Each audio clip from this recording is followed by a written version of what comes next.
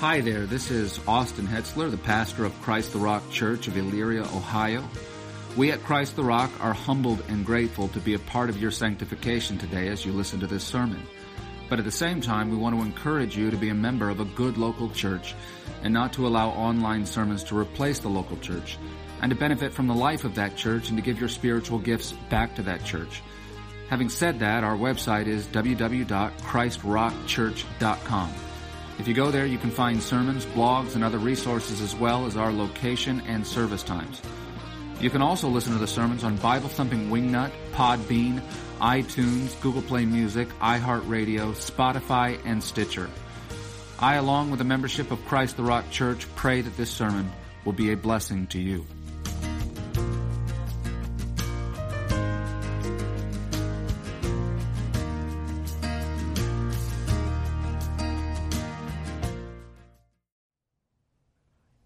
Let's pray. Heavenly Father, we pray that you give us grace as we see once more in the book of Acts the account of your people, you keeping your church pure through your appointed servants.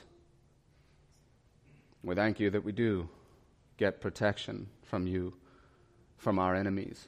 We thank you that you are a bulwark and a shield, and that you are there to thwart the efforts of those who oppose your Son, but who appeal to us in pretense. And we thank you for the Philips of the church, Lord.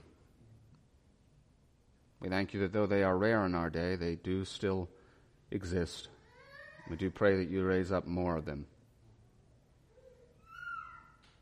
I pray that you give us great clarity in this time as we study this account of Simon Magus. We pray that we would glean what you have for us. We pray for a work of the Spirit without whom this is a vain enterprise.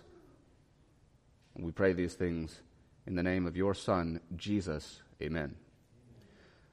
Today's study is a short tale of protagonist, or you might say hero, versus the antagonist, or you might say villain.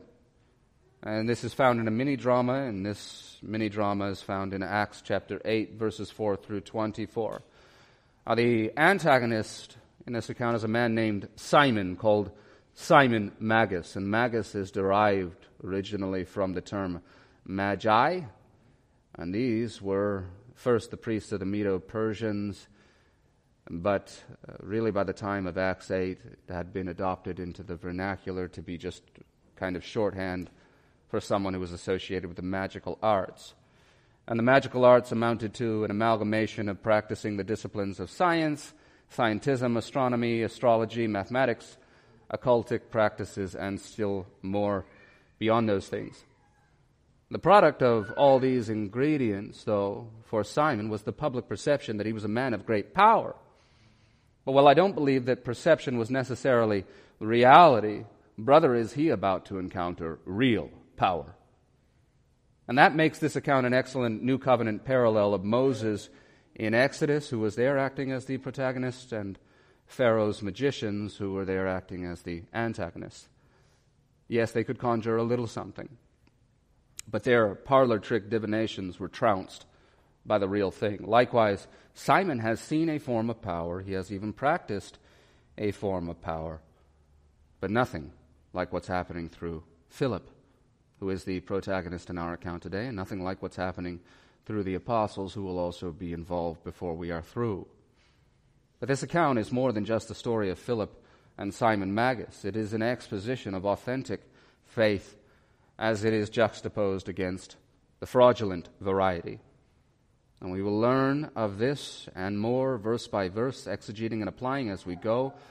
This is a story, and so the best way to tell a story, generally speaking, is from the beginning to the end, and so that's how we'll handle this. We're going to pick up in Acts 8, verse 1 for context, and then really start to bite in verse 4. So Acts 8. Saul was in hearty agreement with putting him, meaning Stephen, to death, and on that day a great persecution began against the church in Jerusalem. And they were all scattered throughout the regions of Judea and Samaria, except the apostles. And by the way, let me say the apostles are not treated as Stephen was treated only because the Sanhedrin has such great fear of doing something like that with these men because of the sway that they had with the people. Stephen was a nobody, so they could kill him. They can't do that with the apostles without tremendous social consequences. Verse 2, some devout men buried Stephen and made loud lamentation over him, but Saul began ravaging the church, entering house after house and dragging off men and women. He would put them in prison. Therefore, those who had been scattered went about preaching the word. Philip went down to the city of Samaria and began proclaiming Christ to them. Now, Philip, of course, is not new to us in our study. We first encountered him in Acts 6. He was one of the men who was appointed to help remediate the situation with the Hellenistic widows who had been inadvertently cast aside. He's a man of great competence, therefore, and that's reflected in his choosing, because that was a situation, as we said, that could have easily resulted in a church split. But here, as we encounter him again for a second time, he's not waiting tables. He is rather evangelizing. Now, Timothy is told to do an evangelist's work. In addition to Timothy, all the apostles are seen doing this work as well, as many lay people are, as every Christian is supposed to. But the title of evangelist is conferred upon exactly one man in all of the New Testament, and that is Philip. And that will occur later in the book of Acts in chapter 21, verse 8. And so because of this, Philip is very instructive for us as the sole bearer of that title, because in our day, the evangelist has gone the way of the dodo and the saber-toothed tiger, which is really something, considering that he is one of Paul's essential elements of a healthy church that he gives in Ephesians chapter 4. Nevertheless, he is the woolly mammoth of church officers, which is not to say that we do not still have many pretenders to the title. Indeed, there are many. And they exist in largely two categories. There is first category, which is Big Eva, and I would include in this fundamentalist churches, the kind of which I grew up in. And then the second category, we'll say, are Reformed-ish. And I'll speak to the first category here, Big Eva. Here's how they're generally defined. They have, as the saying goes, 10 suits and 10 sermons. In other words, they are the most biblically shallow teachers you will ever meet. They simply cannot go deeper. They don't have that gear. They don't have those roots. And so if somebody should actually get genuinely converted through their preaching, better hope and pray that the Lord sends somebody else to disciple them, because they cannot teach them all that Christ has commanded them. Because you can't teach what you don't know. And again, they simply don't have the depth. Basically, all that they know can be condensed to the back of a business card-sized gospel tract. That's it. They also speak of sin as if it were mistakes, and repentance as if it were forgiveness, and they almost never speak of hell. They further promise the love of God to those who abide in His wrath, even as they are under His wrath. They are also blasphemers, because they pronounce certain salvation upon their hearers, as those hearers recite a magical incantation called the sinner's prayer, as though the power of salvation was theirs to wield and theirs to grant. They have become God. They have supplanted the third person of the Trinity.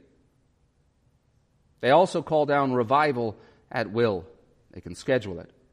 The apostles had to wait 10 days in laborious prayer, but these snake charmers can play their flute, and the Holy Spirit of God will rise out of the basket at their command, essentially. Because of all these things, they produce hordes of false converts.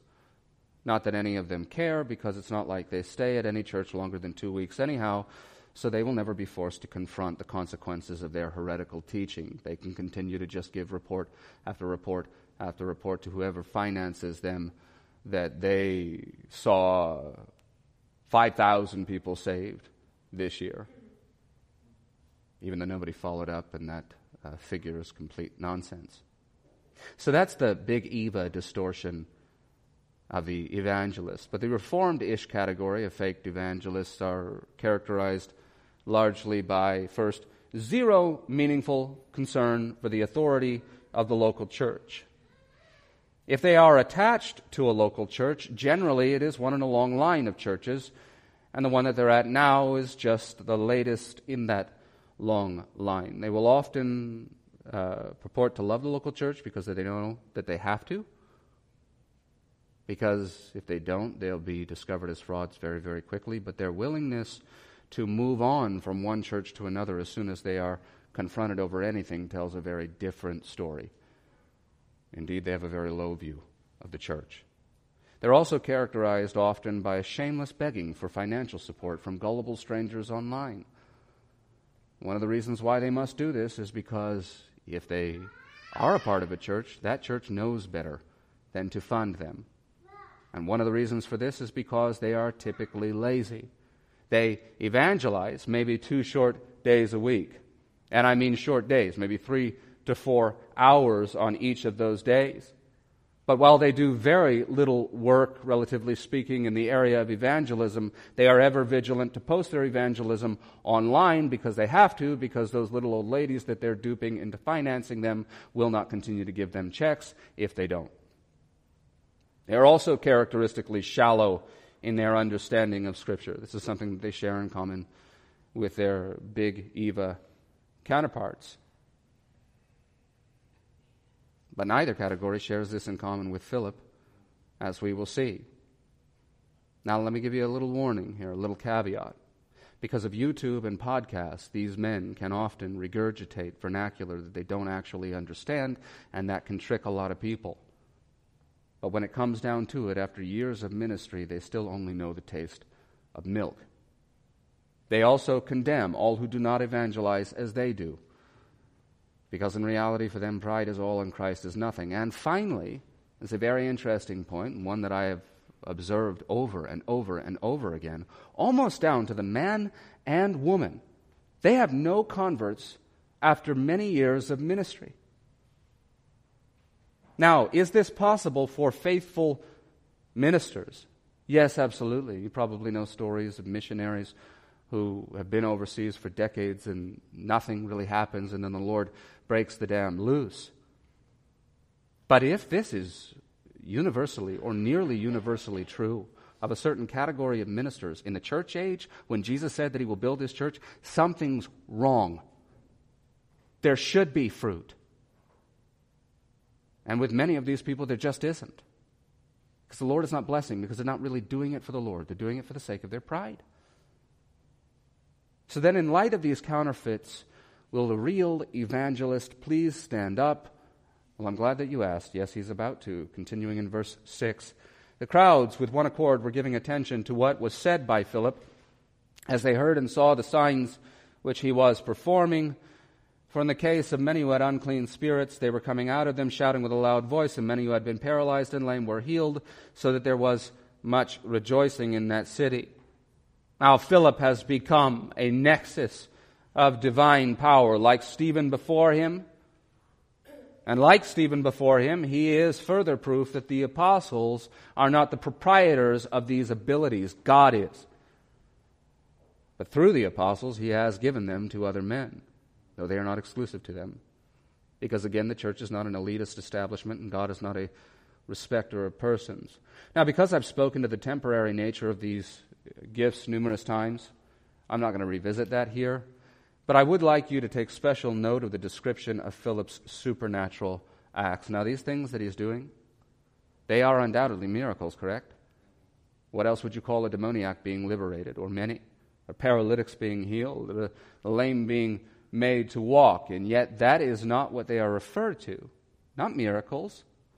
What was Luke's very intentional description of these things? Look again to verse 6. They heard and saw the signs which he was performing.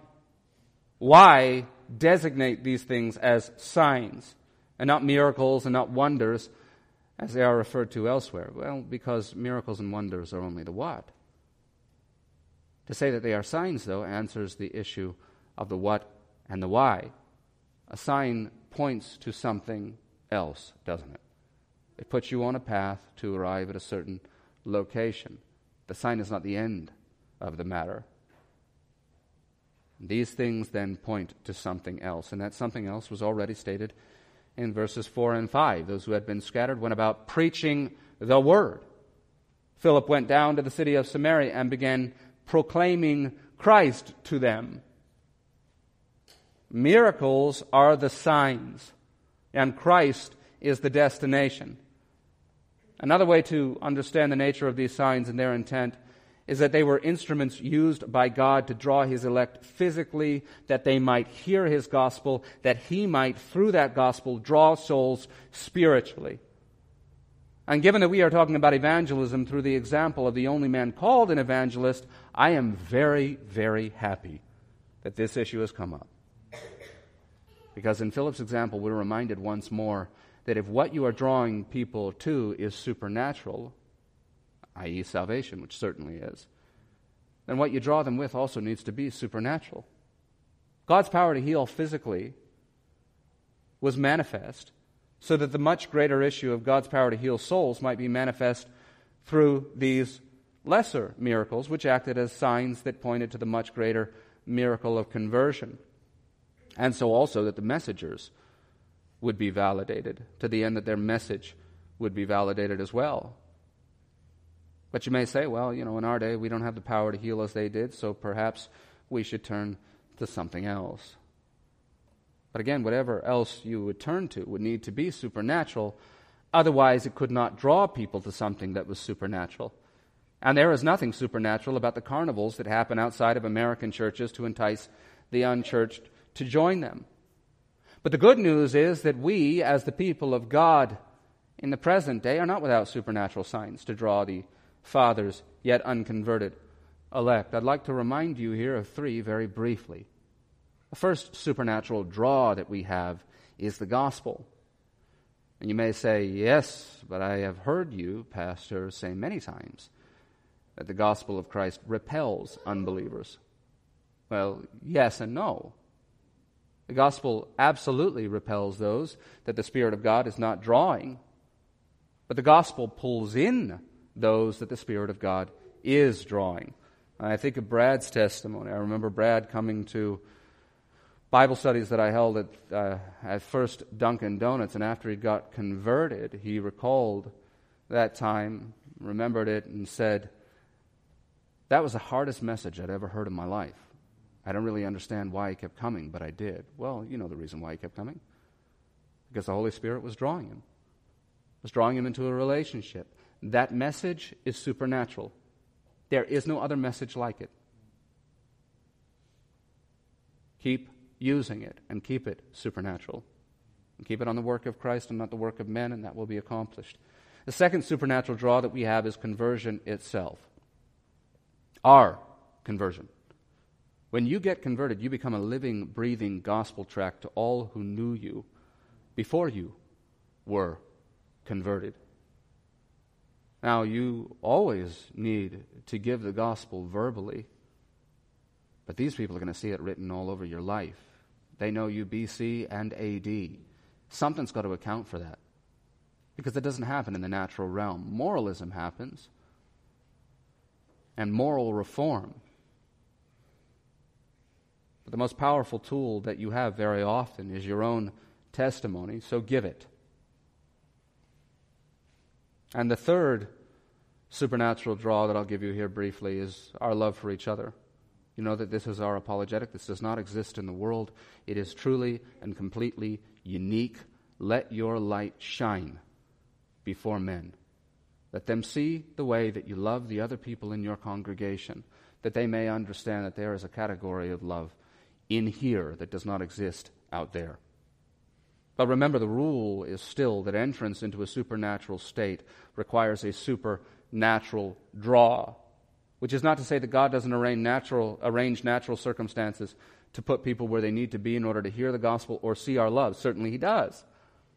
But those natural circumstances amount to the venue, not the draw.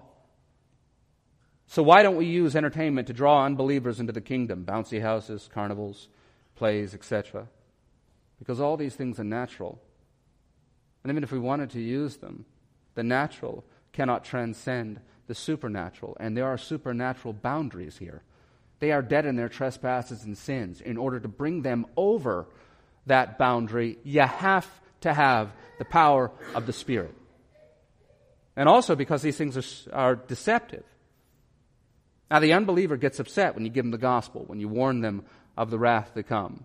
The truth is they don't have the right to be upset about that if you give that to them in the workplace or the street corner or in your house or even in their house. The earth is our God's footstool. Therefore, we have a right to bring up that conversation at all times and in all circumstances. Doesn't mean there isn't prudence that doesn't need to be brought to bear, but that general principle is absolute. However, if you deliberately establish an entertainment context and then you change that later and make it about something else, isn't it kind of understandable that those people would feel duped and used? If you go to a carnival, you don't expect to hear about hell, do you? And then you might understandably get I thought you just wanted to be my friend for the sake of being my friend, when in reality you wanted to proselytize me. I wish you'd have just been honest about your intentions. So if you're here today and you're an unbeliever, let me be honest with you. The truth is that Christians shouldn't want to be anybody's friend just for the sake of being their friend. Am I saying that all human relationships, no matter how superficial they may be or meaningful and dear to us, are just a means to a greater end? That is absolutely what I am saying, yes. I don't want to be your friend for merely the sake of friendship. I want to be your friend to the much greater end of glorifying God, which impels me to give you the gospel. That's the whole reason I have friends. That's the reason that God has even given me the relationship that I have with my children and my wife. To His glory through the gospel. But I tell you what, in the end it all works out in the wash anyhow, because you're going to hell without Christ. Therefore, I can't rightly be a friend to you at all if I don't give you the gospel, can I? But instead of misrepresenting my intentions and me being unfaithful and leaving you feeling used, I'm just going to make this the context of every relationship that I have from the beginning. Understand that we are fishers of men. And if you have come across our path, you have effectively swum into our little rivers. So we are going to, per verse 5, proclaim Christ to you with the utmost sincerity and transparency, because it, along with our love, is the only lure with which to fish men the Lord allows us to use. Continuing on in verse 9. Now there was a man named Simon who formerly was practicing magic in the city and astonishing the people of Samaria, claiming to be someone great. And they all, from smallest to greatest, were giving attention to him, saying, "This man is what is called the great power of God." And they were giving him attention because he had for a long time astonished them with his magic arts. Now, the first thing to understand / remember is that these people are Samaritans. And so this means that while they share many things in common with the Jews, they do not share all things in common with them. They have, in many ways, developed independent strains of theology and religious practices and customs. And along these lines, they have their own preferred title for God, and it was according to their own midrash, the powerful one. So then that makes Simon the power of the powerful one. In essence, Simon was already, by the time of the events in Acts 8, a messianic figure. That's what's being conveyed to you. This was an age where everybody was looking for Messiah. It wasn't just the Jews, it was the Samaritans as well. And you can see that reflected in the conversation with the woman at the well. She's looking for Messiah. Everybody is. And amongst the Samaritans, Simon had established himself as a unique bridge between God and man. So understand, he is ontologically, or in terms of his being, the great power of God. He doesn't merely practice it, he is it in their eyes. Now let me give you a spoiler alert here. Simon is going to be remembered by the church fathers as effectively the arch-heretic of his age. The fathers are clear that Simon claimed to be God incarnate, and also that he was the progenitor of what would become full-blown Gnosticism by the time of the 2nd century. They referred to him as the father of Gnosticism. Simon was such a significant heretic that Christian lore, Christian mythology would grow out of his life. He would be represented as the perpetual enemy of Peter and ultimately Christ. But what is not lore or myth is that Simon was leading the Samaritans straight to hell. Verses 10 and 11 again, they all from smallest to greatest were giving attention to him, saying, "This man is what is called the great power of God." And they were giving him attention because he had for a long time astonished them with his magic arts. Simon is a satanic mirror image of Christ. Here's Christ, here's Simon. In a similar manner as the Egyptian magicians were a satanic mirror image of Moses, you might even say that Simon was a forerunner, perhaps, of the eschatological Antichrist, claiming his power, totally maligning his nature.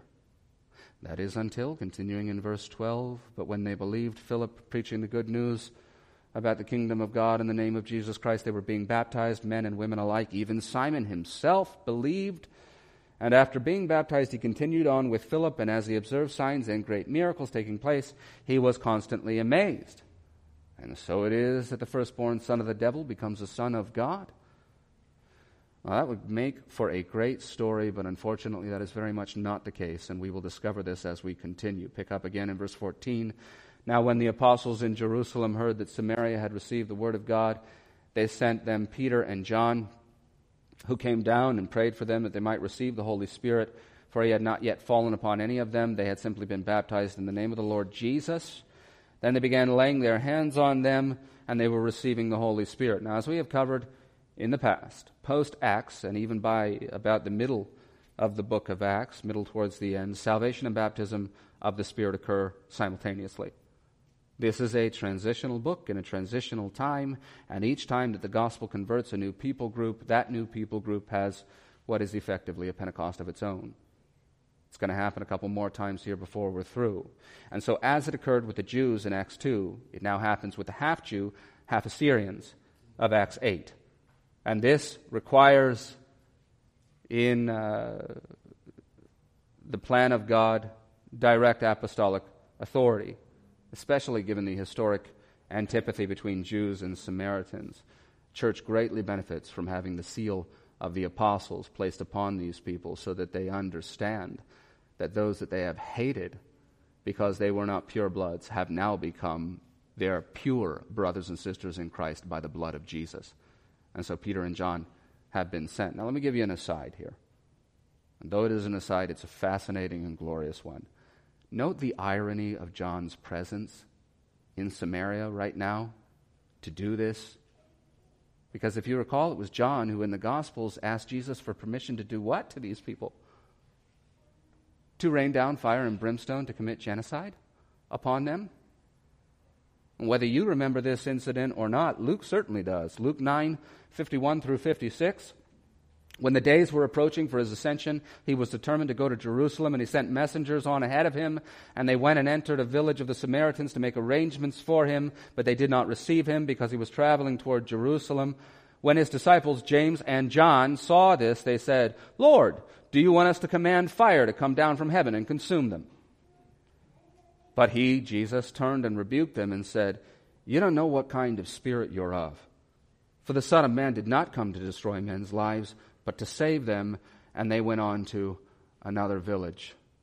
They moved down the road to another hotel. Now, hospitality is certainly a virtue, but genocide seems like kind of a steep penalty for not giving it. Nevertheless, here's John back in the same place, but this time he's here to validate and advance revival in the people he previously sought to slaughter. And I think the idea that this irony is lost on John and Peter is just nonsense. I think this is the nature of the conversation that they are having as they travel from Jerusalem to Samaria. And it's difficult to tell where certain colloquialisms originated. If, for example, God has a sense of humor, we say that. I wonder if it didn't originate right here, as they have a good chuckle about that time that John wanted to kill everybody, and now he's here to usher them into the kingdom of Christ. They're here to use the keys of the kingdom that were given to Peter to open it up to these same people. But the beauty of God's providence and the revival amongst the Samaritans is about to be overshadowed just temporarily by a thick, dark cloud named Simon. Pick up again in verse 18. Now when Simon saw that the Spirit was bestowed through the laying on of the apostles' hands, he offered them money, saying, "Give this authority to me as well, so that everyone on whom I lay my hands may receive the Holy Spirit." But Peter said to him, "May your silver perish with you, because you thought you could obtain the gift of God with money? You have no part or portion in this matter, for your heart's not right before God. Therefore repent of this wickedness of yours, and pray that the Lord, if possible, the intention of your heart may be forgiven you. For I see that you are in the gall of bitterness and in the bondage of iniquity." But Simon answered and said, "Pray to the Lord for me yourselves, so that nothing of what you have said may come upon me." Now there are a number of remaining observations that we need to draw from this account. But for these, we're going to enumerate them for the sake of organizing our thoughts. So, observation number 1. Simon, without question, never savingly believed. It's exceedingly obvious. First off, Simon had the same kind of spurious faith that those who, quote, according to John 2, believed in Christ's name had. If you remember that account, right after saying they believed in the name of Jesus, Jesus was not entrusting himself to them because he knew what was in them. Jesus entrusts himself fully to all his sheep. He didn't entrust himself to them because they weren't his sheep. And we know that this is true, first off, because Simon tries to purchase the Holy Spirit of God. He tries to buy him, to which Peter responds with a sentiment of, and this is the sentiment, "To hell with you and your money. May your silver perish with you." Here he must also be speaking of eternal judgment, because those are the consequences of rebellion against an eternal God, because you thought you could obtain the gift of God with money. Now, one of the things that we learn from this is that there are certain statements and sentiments that are expressed by people that without question identify someone as an unbeliever. Now, that's not to say that an actual believer can't say something awful. We can. But we don't say stuff like this. Okay, fundamental to our faith is that God and his blessings come by faith, not as a result of a commercial exchange. Consider Isaiah, who speaks to this beautifully. And speaking here figuratively of salvation, he says in Isaiah 55:1, "Every one who thirsts, come to the waters, and you who have no money, come, buy and eat. Come, buy wine and milk without money and without cost." This is especially fundamental to the Christian faith. We don't care what's in your bank account. This is about God giving to you his blessings, not about you paying money to get something from him. Nobody who even has a base understanding of salvation would ever think of the Holy Spirit in these terms. Simon conceives of procuring the Holy Spirit of God as being part and parcel to the way that a man would procure a prostitute. That is not hyperbole. That is not an exaggeration. And that is why Peter is so upset, and that is why he has stated what is inevitably true as a consequence of this revelation. Verse 23, "I see that you are in the gall of bitterness and in the bondage of iniquity." Not that you were, that you are. Yes, gloriously, if the Son has made you free, you are free indeed. But the Son has not made him free, therefore he is still every bit the slave. And that's why he just tried to buy the third person of the Trinity. Furthermore, consider Simon's response to Peter's rebuke. Here's Peter again, verses 22 through 24. "Therefore repent of this wickedness of yours, and pray that the Lord, if possible, may forgive the intention of your heart, for I see that you're in the gall of bitterness and in the bondage of iniquity." But Simon answered and said, "Pray to the Lord for me yourselves, so that nothing of what you have said may come upon me." Now let me ask you, if a Christian is told and understands that they need to repent and be forgiven in the context of the Christian life, do they shirk the responsibility for that onto somebody else? No, they don't, because they have a personal relationship with the Lord through the blood of Jesus. They may go directly to him because there's one mediator between God and man, and it's Christ. So perhaps Simon Magus is also the progenitor of the Roman Catholic heresy of confessing your sins to a priest and having him mediate for you instead of Jesus. Now, an important question here arises, and that is, why didn't Philip see this coming? And the answer to this is illuminating. text clearly states that Simon became, for however long, even a follower of Philip. He was going after him. He was with him. This wasn't just a prayer that he prayed, a profession that he made, and then Simon was gone. He was with the believers. So why did it require Peter and John to flush this pretender out? Is it because Philip lacks discernment? Given the description that he's full of the Spirit, I doubt that. Is it because Peter really was the first pope, and so he alone had the power to discern these things? No, it was because Philip did not possess and embody the idol that revealed Simon's idolatry. Peter and John, in his mind, did. Philip had the power of the Spirit, but he did not have the power to confer the Spirit upon whom he chose in keeping with the will of God. And that is what the Magus was really after. Thus, when Simon saw that the Spirit was bestowed through the laying on of the apostles' hands, he offered them money, saying what? Give this authority to me as well, so that everyone on whom I lay my hands may receive the Spirit. Again, Simon is already a false teacher and a false Messiah. What he is after here is the power to make his messianic pretensions a reality. He understands that Philip has great power. But the far greater power belongs to the one who can create and control an army of Philips, and that is the objective. To be able to raise them from nothing. Again, give this authority to me as well, so that everyone on whom I lay my hands may receive the Holy Spirit, and thus manifest this strange and incredible power in service of God, not on your life, in service of Simon. Simon doesn't want what Philip has. Simon doesn't have what Philip has, but through smoke and mirrors and sleight of hand, he's not that far from the appearance of it. He stayed up, watched late night TV, and he bought the professional magician's kit. And he has the hat with a little collapsible compartment to hide the bunny in. And that's close enough to get the job done.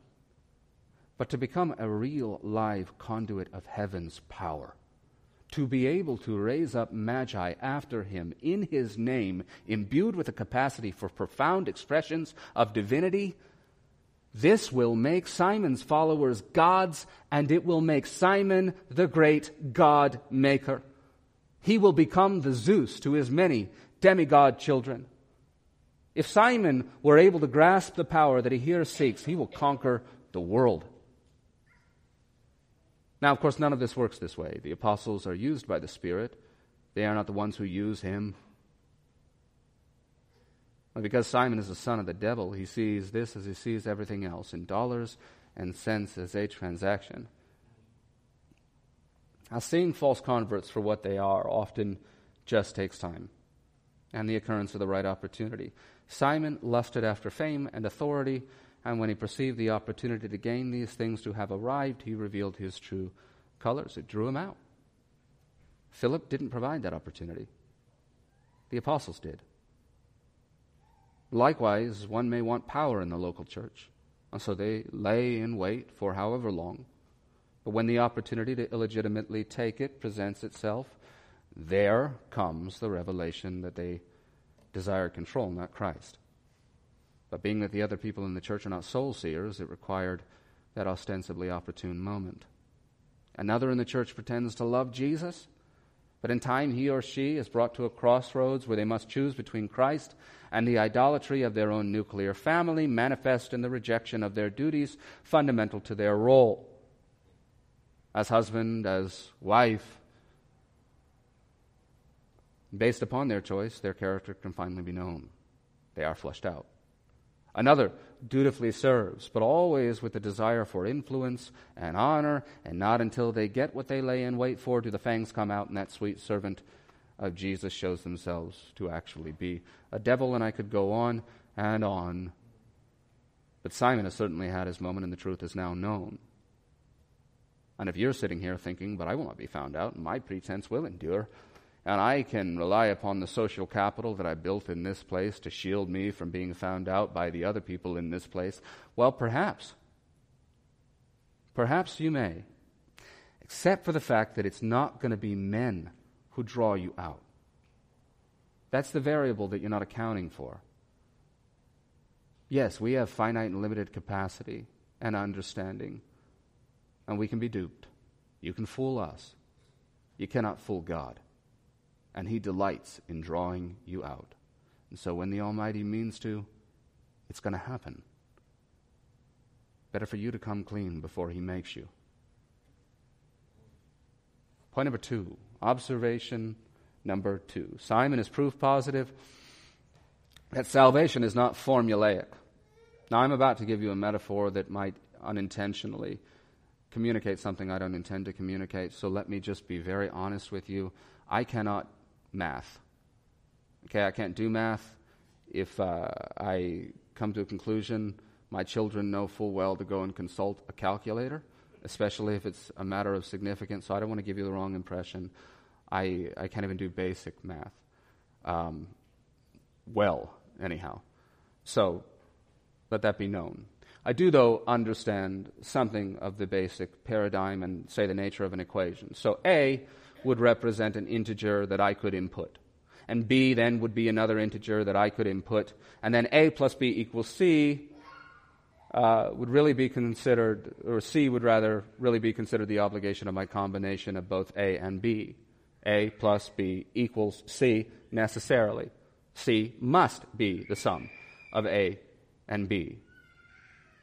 And if I put in the right things, then I can totally predict the outcome. That's clearly not the way that it works in salvation, so long as the inputs are being inputted by men. Ergo, Simon hears the gospel preached by Philip. We'll call this A. Okay? Here's the gospel. Simon then professes faith. He says, I believe. And then he walks the aisle. And then at the end of the aisle, Philip is waiting behind the pulpit, and he signs and dates the inside cover of Simon's Bible. This is the day Simon got saved. Here's the date. We'll call this B. But then we're still adding integers here, and that's water baptism is the next one. Verses 12 and 13. But when they believed, Philip preaching the good news about the kingdom of God in the name of Jesus Christ, they were being baptized, men and women alike. Even Simon himself believed. This is C. That's a big deal. But wait, there's more. And after being baptized, he continued on with Philip, and as he observed signs and great miracles taking place, he was constantly amazed. Simon even became, for however long a time, a regular attender.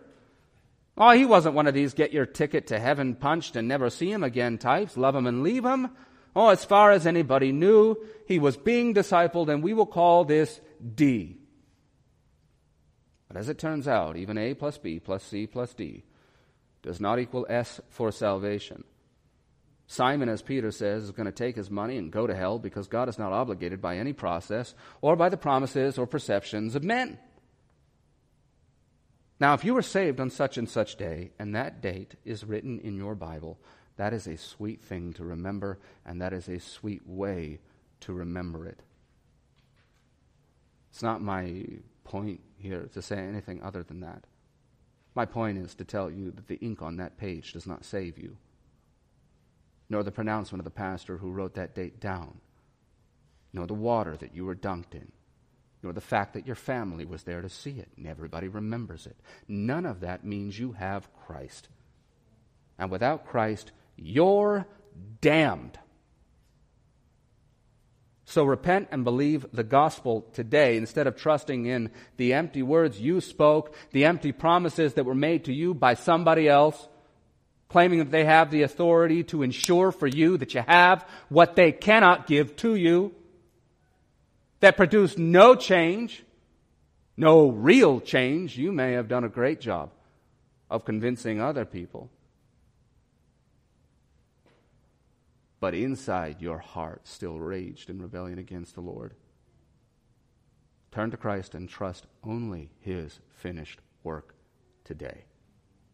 Not any of that stuff. He's not obligated by your past experiences to save you, and indeed, He won't. He saves by virtue of His past experience on the cross, and He uses your faith to apply that to you. That's it. That's the whole thing. Observation number 3.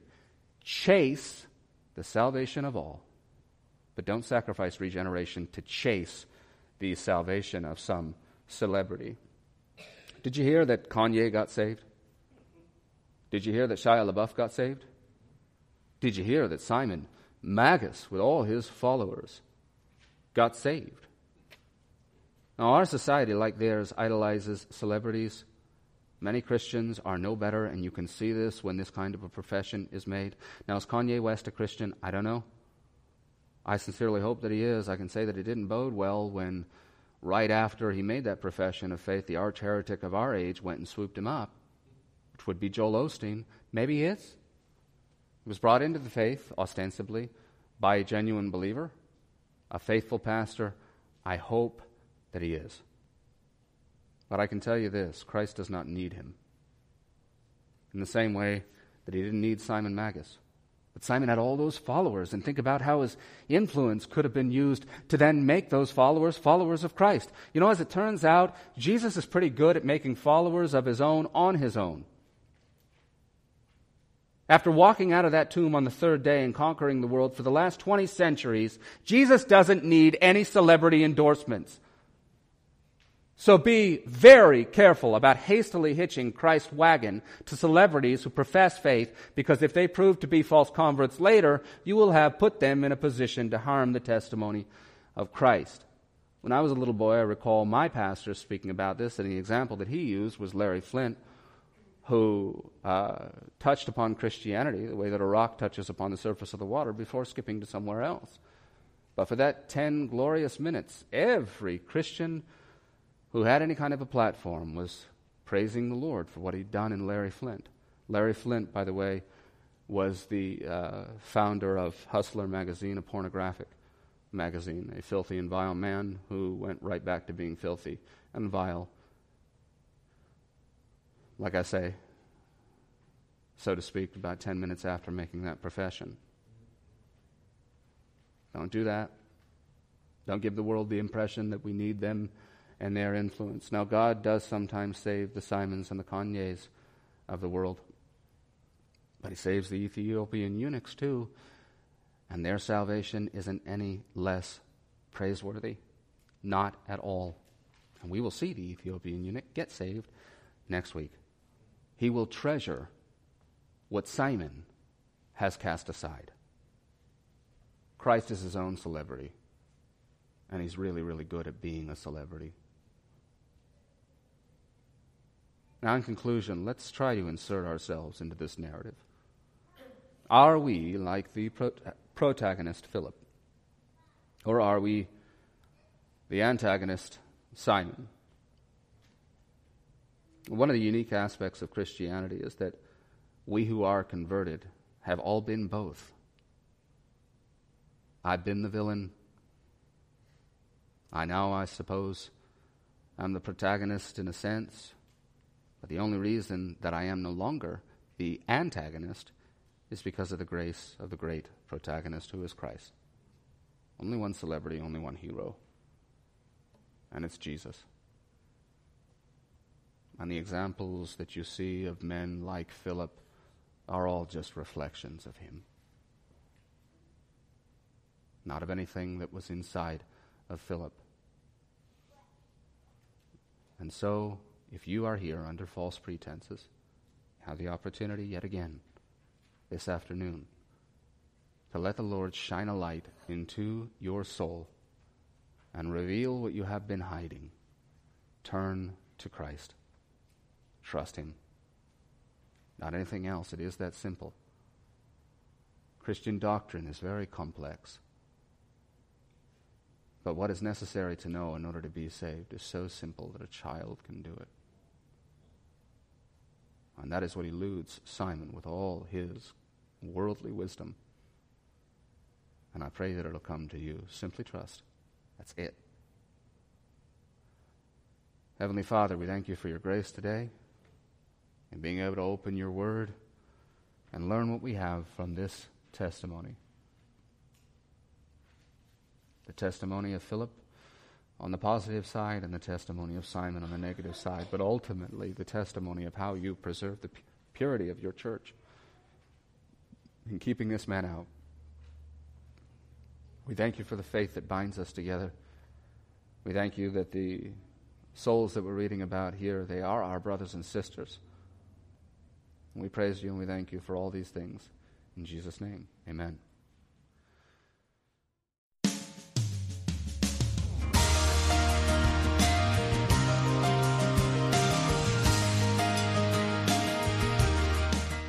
Hi there, this is Austin Hetsler, the pastor of Christ the Rock Church of Elyria, Ohio. We at Christ the Rock are humbled and grateful to be a part of your sanctification today as you listen to this sermon. But at the same time, we want to encourage you to be a member of a good local church and not to allow online sermons to replace the local church, and to benefit from the life of that church and to give your spiritual gifts back to that church. Having said that, our website is www.christrockchurch.com. If you go there, you can find sermons, blogs, and other resources as well as our location and service times. You can also listen to the sermons on Bible Thumping Wingnut, Podbean, iTunes, Google Play Music, iHeartRadio, Spotify, and Stitcher. I, along with the membership of Christ the Rock Church, pray that this sermon will be a blessing to you.